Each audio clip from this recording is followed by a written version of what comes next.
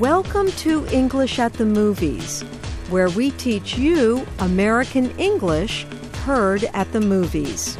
Today's phrase is, a few tricks up her sleeve, from the James Bond movie Spectre.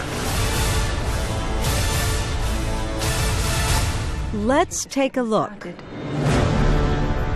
Magnificent, isn't she? 0 to 60 in 3.2 seconds. A few little tricks up her sleeve. Do one more thing for me. What do you have in mind? Make me disappear. So, what does that mean? A few tricks up her sleeve. You have secret options you can use, or you are wearing fancy clothes.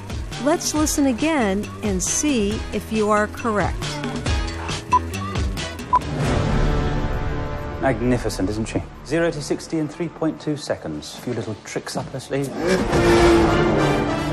Do one more thing for me. What do you have in mind? Make me disappear. A few tricks up her sleeve means you have secret options you can use. In the James Bond movies, he is famous for secret weapons and fancy cars. But it is not only spies who have secret options. Maybe you, too, have a trick up your sleeve.